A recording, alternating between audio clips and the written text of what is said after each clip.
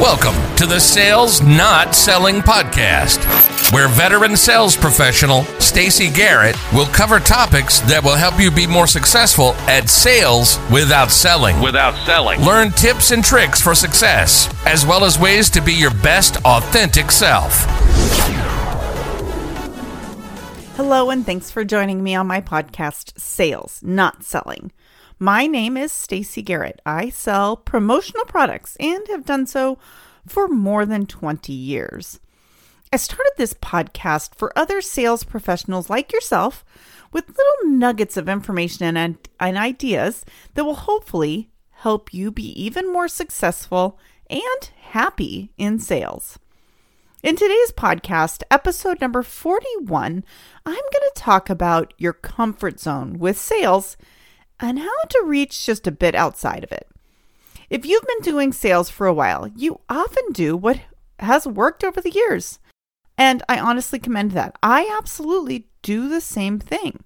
But sometimes I think we can stretch ourselves a bit to reach just outside of our normal comfort zone to find great results, even if it is just the exercise of doing something different. During the pandemic that turned things upside down for businesses all around the world, we all had great opportunities to push our comfort zones.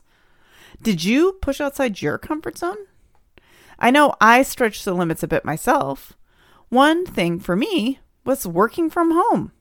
I absolutely love working from home and always have, but I've always felt guilty for doing it. I felt like people wouldn't think I was working because I was home.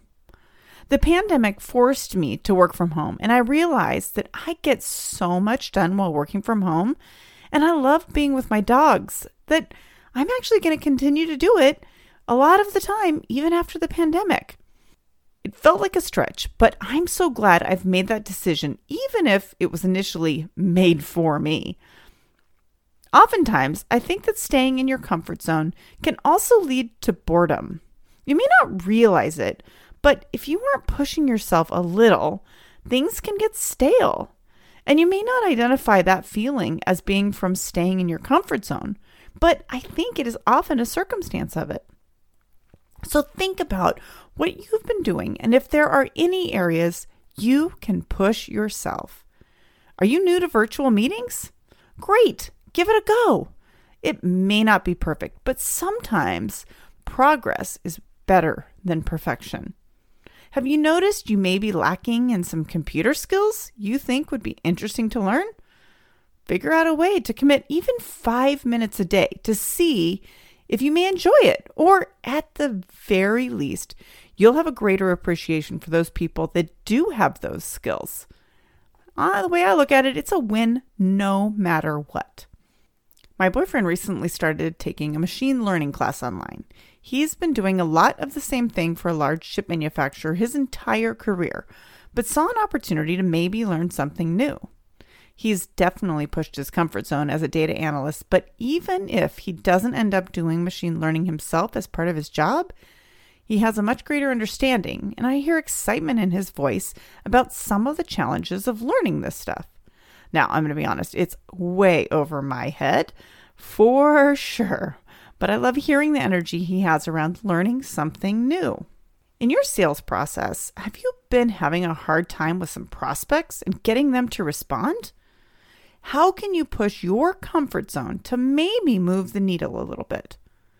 What do you have to lose? I'm absolutely not suggesting you get more pushy, but maybe a little more creative than you have been up to this point.